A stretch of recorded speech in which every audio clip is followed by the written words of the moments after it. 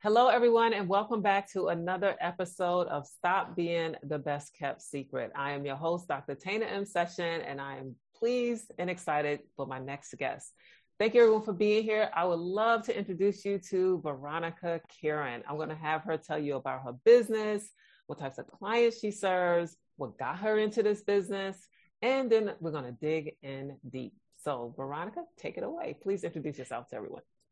Hi, Tana. Thanks for having me. I'm really excited to be here, mainly because I think that you're just so cool. So I'm looking forward to our conversation. I'm Veronica. I am a former US resident. I now live in Berlin, Germany. And I'm a serial entrepreneur. I sold my tech company some years ago, though, because I wanted to teach other small business owners what I had learned, which was how to develop the 10-hour work week. So I work with small business owners. Sometimes they're newpreneurs. Sometimes they are going through the founder to CEO transition, which can be really hard. And I use my 3 pillars of business scaling to help them open up more time, reduce their time exposure of the company, but also make the company exponentially growable, which I think is something we all want. We want to work less, but earn more. It's totally doable. Yeah, I need to learn more about that. That 10-hour work week sounds good to me, especially because I'm actually starting law school in August. So I'm trying to figure out how am I going to do that, run my business, be a CEO, entrepreneur, and all of those good things, and then also be a student. So right. It's going to be interesting. I'll keep you posted. Yeah. I love it though. I'm so excited. And that's so typical of us entrepreneurs, right? Like once you get that taste of, if I think it, I can make it a reality, then the dominoes that fall. Oh yeah. My team and I are already thinking strategically how we can condense my week to, it's already Monday through Thursday because we're off every Friday. Yes. And they're like, you probably need to take off Thursdays and we'll just have client meetings Monday through Wednesday. I'm like, that sounds good to me. I'm probably going to need that. Yeah, that's actually what I've been doing this year. And it's been really nice because it's allowed me to finish my book, to commit more time on starting up some more passive income streams. We have to have the time to work on the business, not just serve our clients, even though we love our clients and customers so much. Of course, that's why we're in business in the first place. Absolutely. And one of the things I was really intrigued about with you was the fact that you were a woman in tech who had a business and sold that business. Tell us about that journey, because we already know that women are underrepresented. And when you think about people or women of color, the numbers get even smaller. But you were successful in actually creating a business in tech and selling it. Like, that is a game changer. Congratulations.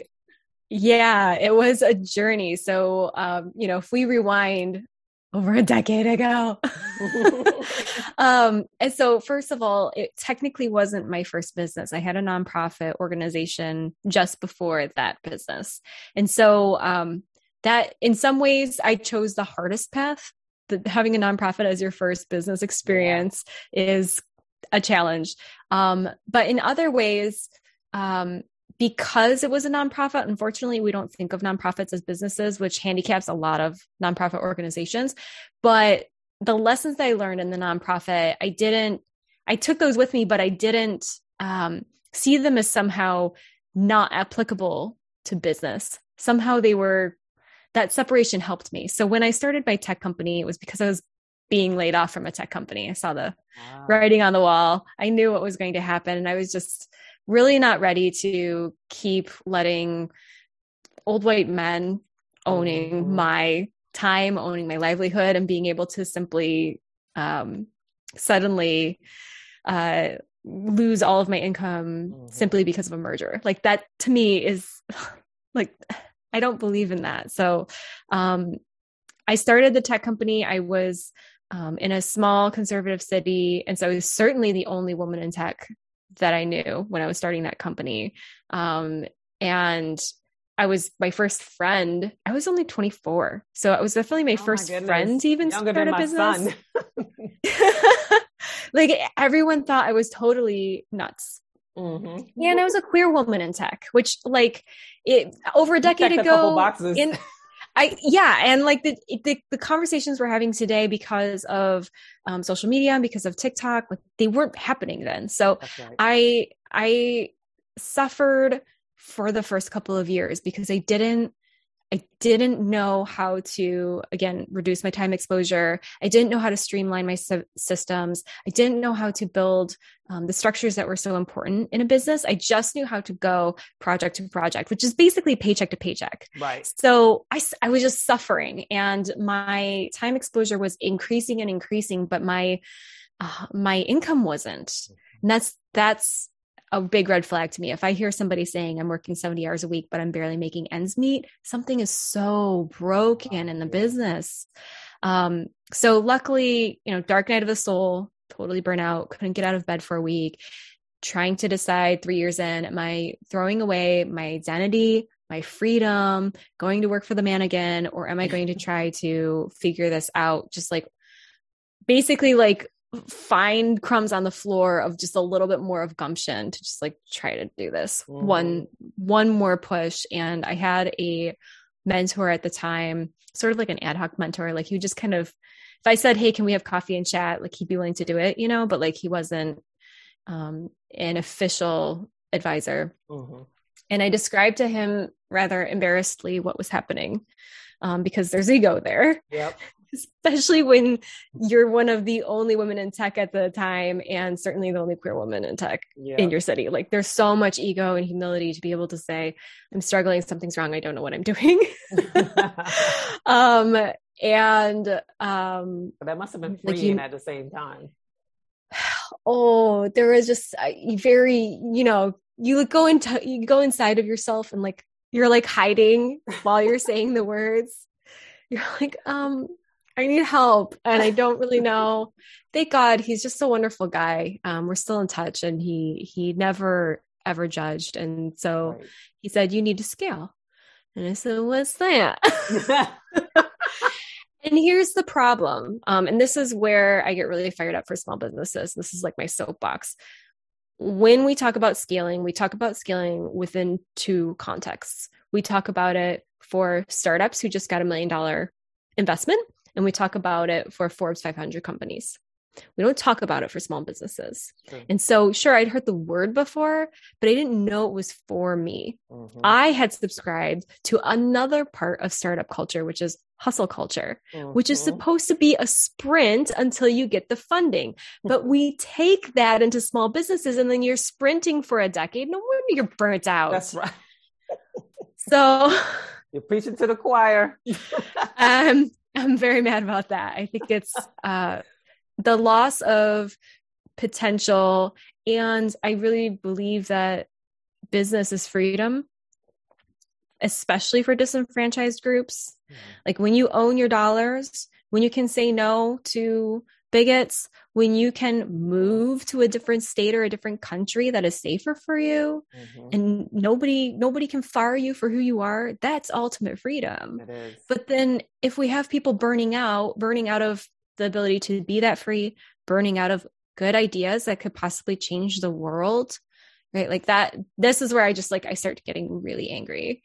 So that's what I'm all about. That's why I'm so passionate about scaling small businesses. I love it. And can you share what type of tech company was it? What were you, what was your focus? Yeah. So we were serving fellow small businesses to get them to the top of Google. So we were doing SEO, website development, content marketing, social media marketing. We were starting to get into app development, just like right when I sold it, I was like, I'm done. I've done enough to change the world.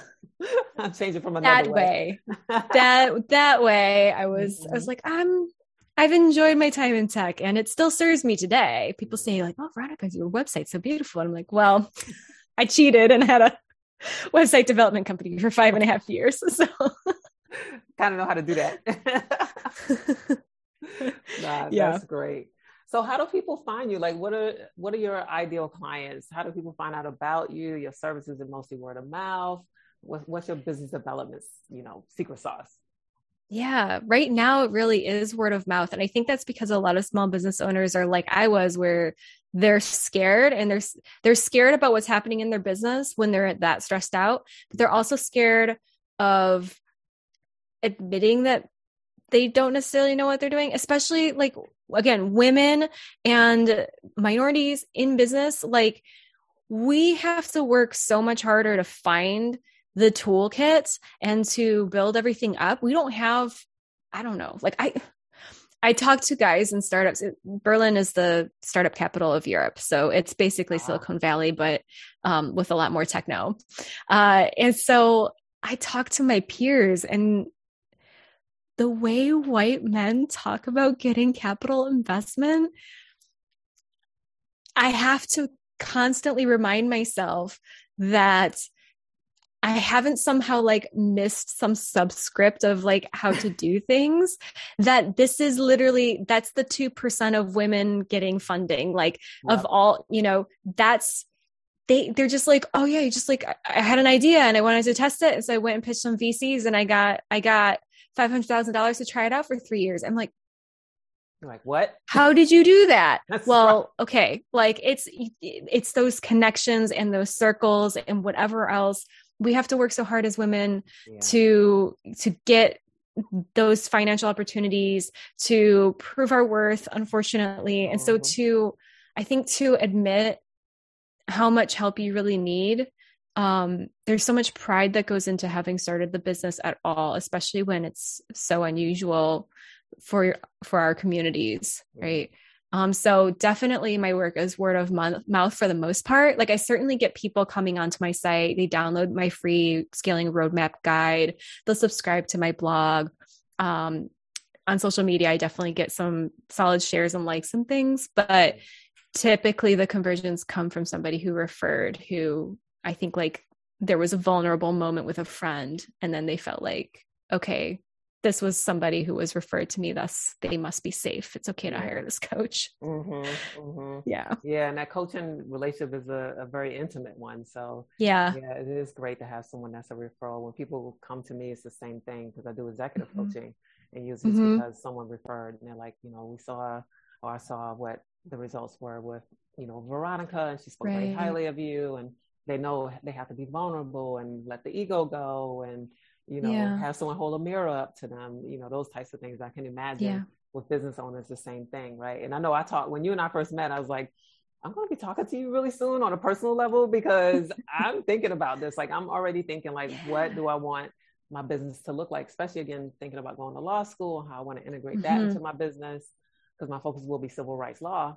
And I'm thinking like, okay, what does it need to look like for me in 3 years when I'm done with law school? Right. Like, what do I do with this other side of my business that I still want and have a passion for, but probably won't be able to have as much focus on. So it just makes sense. You get to a point in your career as an entrepreneur where you do have to think about scaling, and you can't be the only person doing what you're doing, or else you're an employee. Right. So. Right. And for people like us, so consultants and coaches, it can be quite challenging to scale, because so much of the secret sauce resides within our personalities and within our experiences. So like we talk about the unfair advantage in business, right? Your unfair advantage is something, something you've experienced, right? Like that you can't just like go to school or take a course and learn it. A book.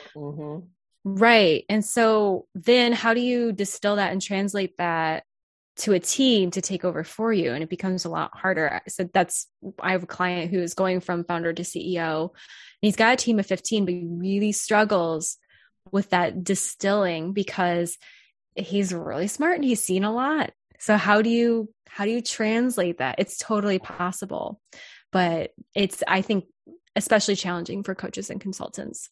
Yeah, definitely. Because, the clients are buying you, right? That's who they're investing in. That's who they want to work with. And it's like, I've had people say all the time, like, am I going to be working directly with you, or are you going to pass me off to someone? I'm like, I hate that they even think it's passing them off. Yeah. Right. So it is a challenge. So I'll be calling you soon. So what took you to Berlin? Talk to me about that. Well, probably some of the things that have been happening recently. In the news. So we moved in the depths of the pandemic. And the reason we moved at that time was because the pandemic actually helped us cut ties. It made it easier in some ways to leave. My partner and I were very clear that we wanted to leave the States, though. Like there was no like final tipping point. It just like, we knew we wanted to leave, and then the right moment finally came. to make it happen. And we've talked a lot about that. We've struggled with the fact that, you know, we left people behind that we love. Obviously we still vote in the States. We still give money where we believe to organizations that are doing the good work. Right. I never really was a protester because I have PTSD. And so being in a big crowd gives me a level of anxiety that isn't serving anyone. So, you know, a body in that way hasn't been lost. So we're still active and supporting change in the States. But from the perspective of our loved ones, at least for me, what I've reconciled is that there was no one to help me leave. And I decided that I would be able to better fight the fight if I didn't feel like I was constantly threatened. Yeah. And I would have left sooner if I could have, if I'd had someone to show me the way. And so now I get to be the person to show the way. So I just published a very long blog post with all 33 countries that currently offer digital nomad visas, which ones include family members, which ones can ultimately lead to permanent residency in a new country. Because I know that there's a whole lot of people who are really thinking, I need to leave and I need to leave now. Yep. But if not, then I get to be the person who says, okay, like, let's build your runway. Cause it took me a while. It definitely took me a while to get ready. I had to build a location independent business. And then we chose Berlin because it's probably the freest city in the world. Like, really, wow, you get to do you, whatever you want, whatever that means. Whatever you want is here. So if you're super into art, it's here. If you're super into history, it's here in spades, not just from museums, but also from, you know, the political history of the world. If you want music, techno, if you like demonstrating and protesting, there's one every single day. The public transportation is amazing. The people of color, natives, LGBTQ issues, like, it's so free here. In fact, my friend was just telling me how she saw a woman wearing like a fully transparent dress walking down the street the other day. And she was just like, that's so Berlin. Just like, literally, you get to be who you are. Totally see-through. It was like fishnet all the way down. My.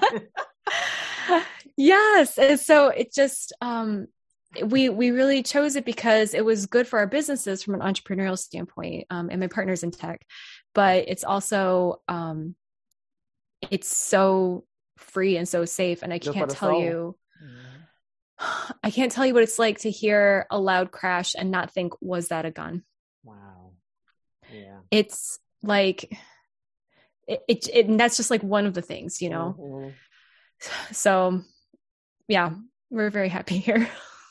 You know, when the Roe v. Wade ruling came out a few weeks ago, I read in one of my newsletters that the Google search for how do I move out of the country, out of the United States, increased by over 400% of people that were really thinking. So you might be onto something with listing that in your blog of places that are nomad friendly and visa friendly. You know, my husband and I had we spent a month in Africa last year, and we're going back for 2 months this year.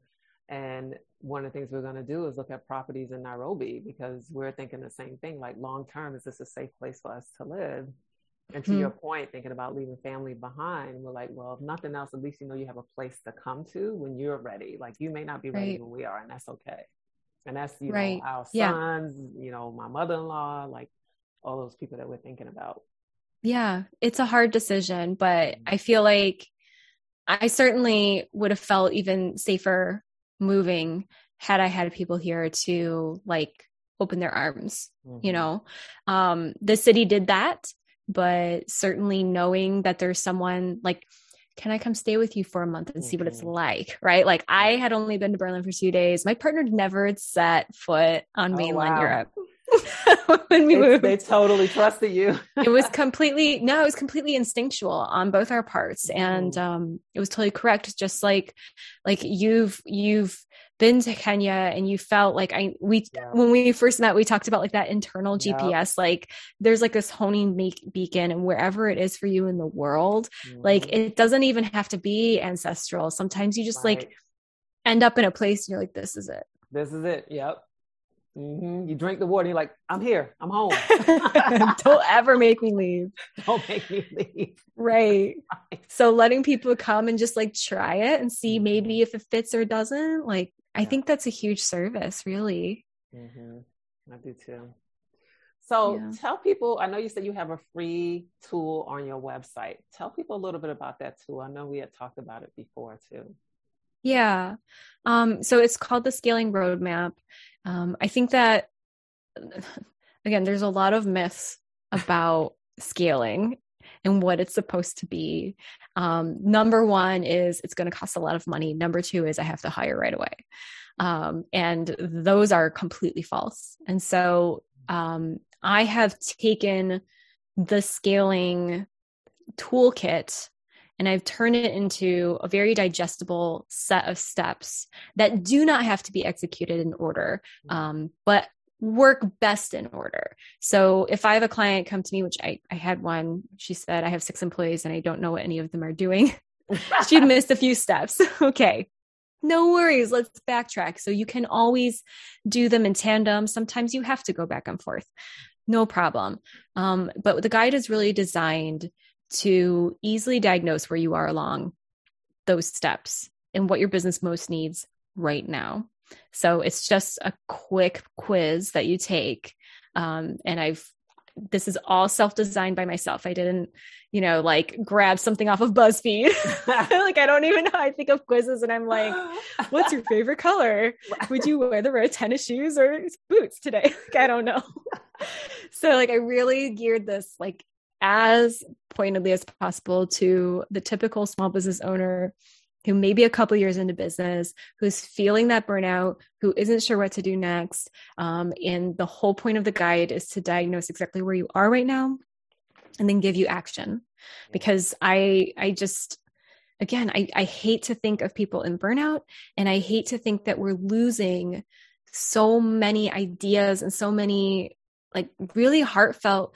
I'm sure like through your work, you've met so many incredible small business owners, and every one of them has a huge heart and a beautiful empathetic vision for the world. And to lose that in the face of like Amazon and Exxon, right? Like we need these impact driven entrepreneurs to succeed. We need them. So the guide is there to just get you on your way. And then if you need more, of course, I'm here. I'm always happy to help. That's great. And I think about the statistics of how many people filed for new business licenses here in the United States since 2020, right? So the big, the great resignation, the great reshuffle, whatever they're calling it these days. But a lot of those individuals left their jobs with the mindset of, I'm going to be an entrepreneur. I have this idea, I have this passion, I have this product. And I remember, I think it was even Biden that mentioned like how many people applied for business license or started a business. And I'm hoping that some of them are listening to this podcast, this episode, because I fear that, to your point, they were passionate 2 years ago. It may not have been as easy as they thought it was. They may be facing some challenges now, especially with them predicting some sort of recession happening, at some point in the next year or so. Do I go back to work? Do I stay in this business? I was there too. I've gone through it a couple of times mentally and emotionally. So I think it's great to have that as a tool that they can, self-service and try and figure out kind of where am I? And then once they have that assessment to say, okay, I need help. Like this is a clear indicator that I should get it now versus trying to plow through it on my own and, feed into that entrepreneurial ego. I got this. I know what I'm doing. Yeah. I mean, so the biggest, I think, disconnect for a lot of small business owners is that you're really good at what you know to do. So if you're a photographer, you're a great photographer. If you are creating soy candles in your home, right? Like you're really great at creating those products. If you are serving as a consultant or a coach, you're really good at that. That doesn't mean that you have a business toolkit. The business stuff is separate from your acumen and your expertise. And I see a lot of people really struggle and get down on themselves when they can't make the business part work because they know that they're fairly talented. I have several friends who are amazingly talented and get so frustrated when their competitors are succeeding, competitors sometimes who aren't as talented. Mm-hmm. And unfortunately, it's because your business toolkit isn't big enough. And that's okay. We both just admitted that we've been through this, right? So it's okay if your business toolkit isn't very full. We can fill it. We can add to it, and we can do so in a way that frees more of your time so that you can do the really amazing stuff that you're good at. Yeah, definitely. I've had to learn to do that. So great, valid point. Actually, I just recently onboarded a CFO because I was like, this is not my expertise. And I know I need to kind of get my ducks in a row. And as she said, it's time to play chess, not Monopoly. I mean, not checkers. And I was like, you're right. It's time to grow up as an entrepreneur. You're right. You're right. Amazing. Yeah. I love that analogy too. Yeah. And like, having superstar partners who help amplify the business, they don't always have to be an employee. They could be a strategic partner. They could be a collaborator, or like it could be so many different models, but having that connection, it feels so good. And then, just watching the acceleration happen from that decision is, it's pretty cool. I know my team was excited. Like, oh my gosh, are we scaling? I was like, I think that's what we're doing. It. Yeah. So I also want to congratulate you on being nominated, or honored rather, as a Forbes Next 1000. I know that's how we connected.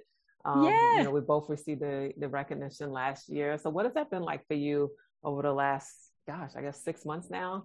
How has it shown up in your business? How are people recognizing you for it or acknowledging you for it? Yeah.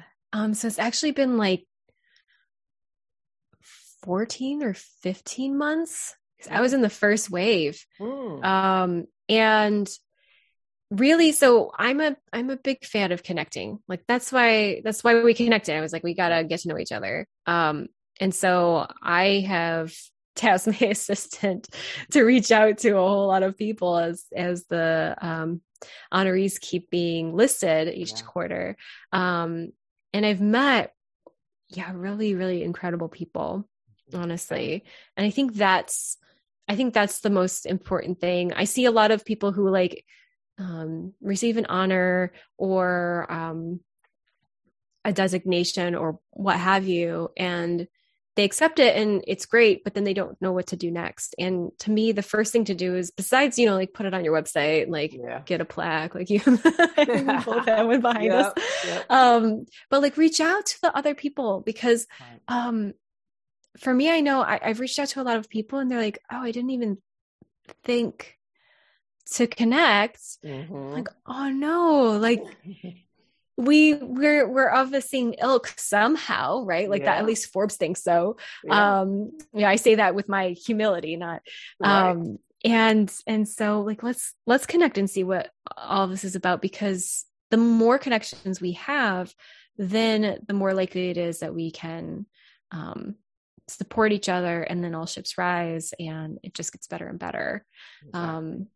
I use the forum. There's a forum for us as well. And I use that on occasion. I should use it more. I'm at fault. I haven't used it at all. So fair enough. Yeah.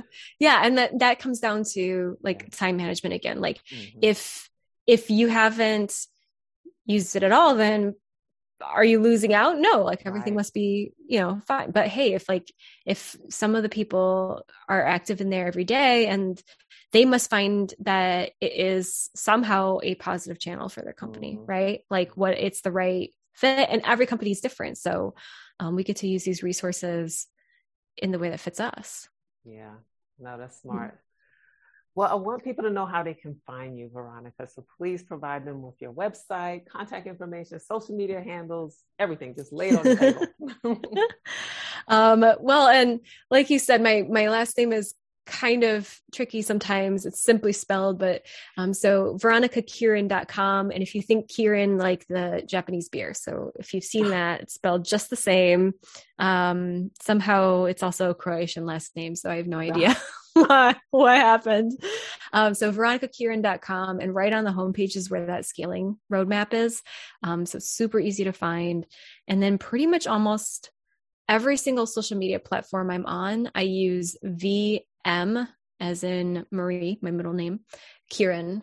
So if you type in VM Kieran, or you just type in my name, Veronica Kieran, you'll find me, because I'm like one of 2 Veronica Kierans on the planet, and the other one spells her name the traditional Croatian way with a K instead of a C in Veronica. So do come on, because I'm always my theme this month on social media is finance. So I'm talking about financing the dream. I'm talking about scaling through finance. And so if you think that'd be helpful for you, I appreciate the follow, but really I'm here to serve you. So I hope that anyone listening who thinks it's useful can apply it to their businesses. Thank you so much. And by the way, we have the same middle name. Of course. Right? Marie, yep. It was so common. I know. Exactly. Mm-hmm. All right. Well, thank you so much, Veronica, for being here for another episode of Stop Being the Best Kept Secret. Everyone, I am your host, Dr. Tana M. Session. Please like, comment, share this episode. There's lots of juicy content here, and we need to share and spread the word. So thank you, everyone, and look forward to seeing you back here for the next episode. Thank you.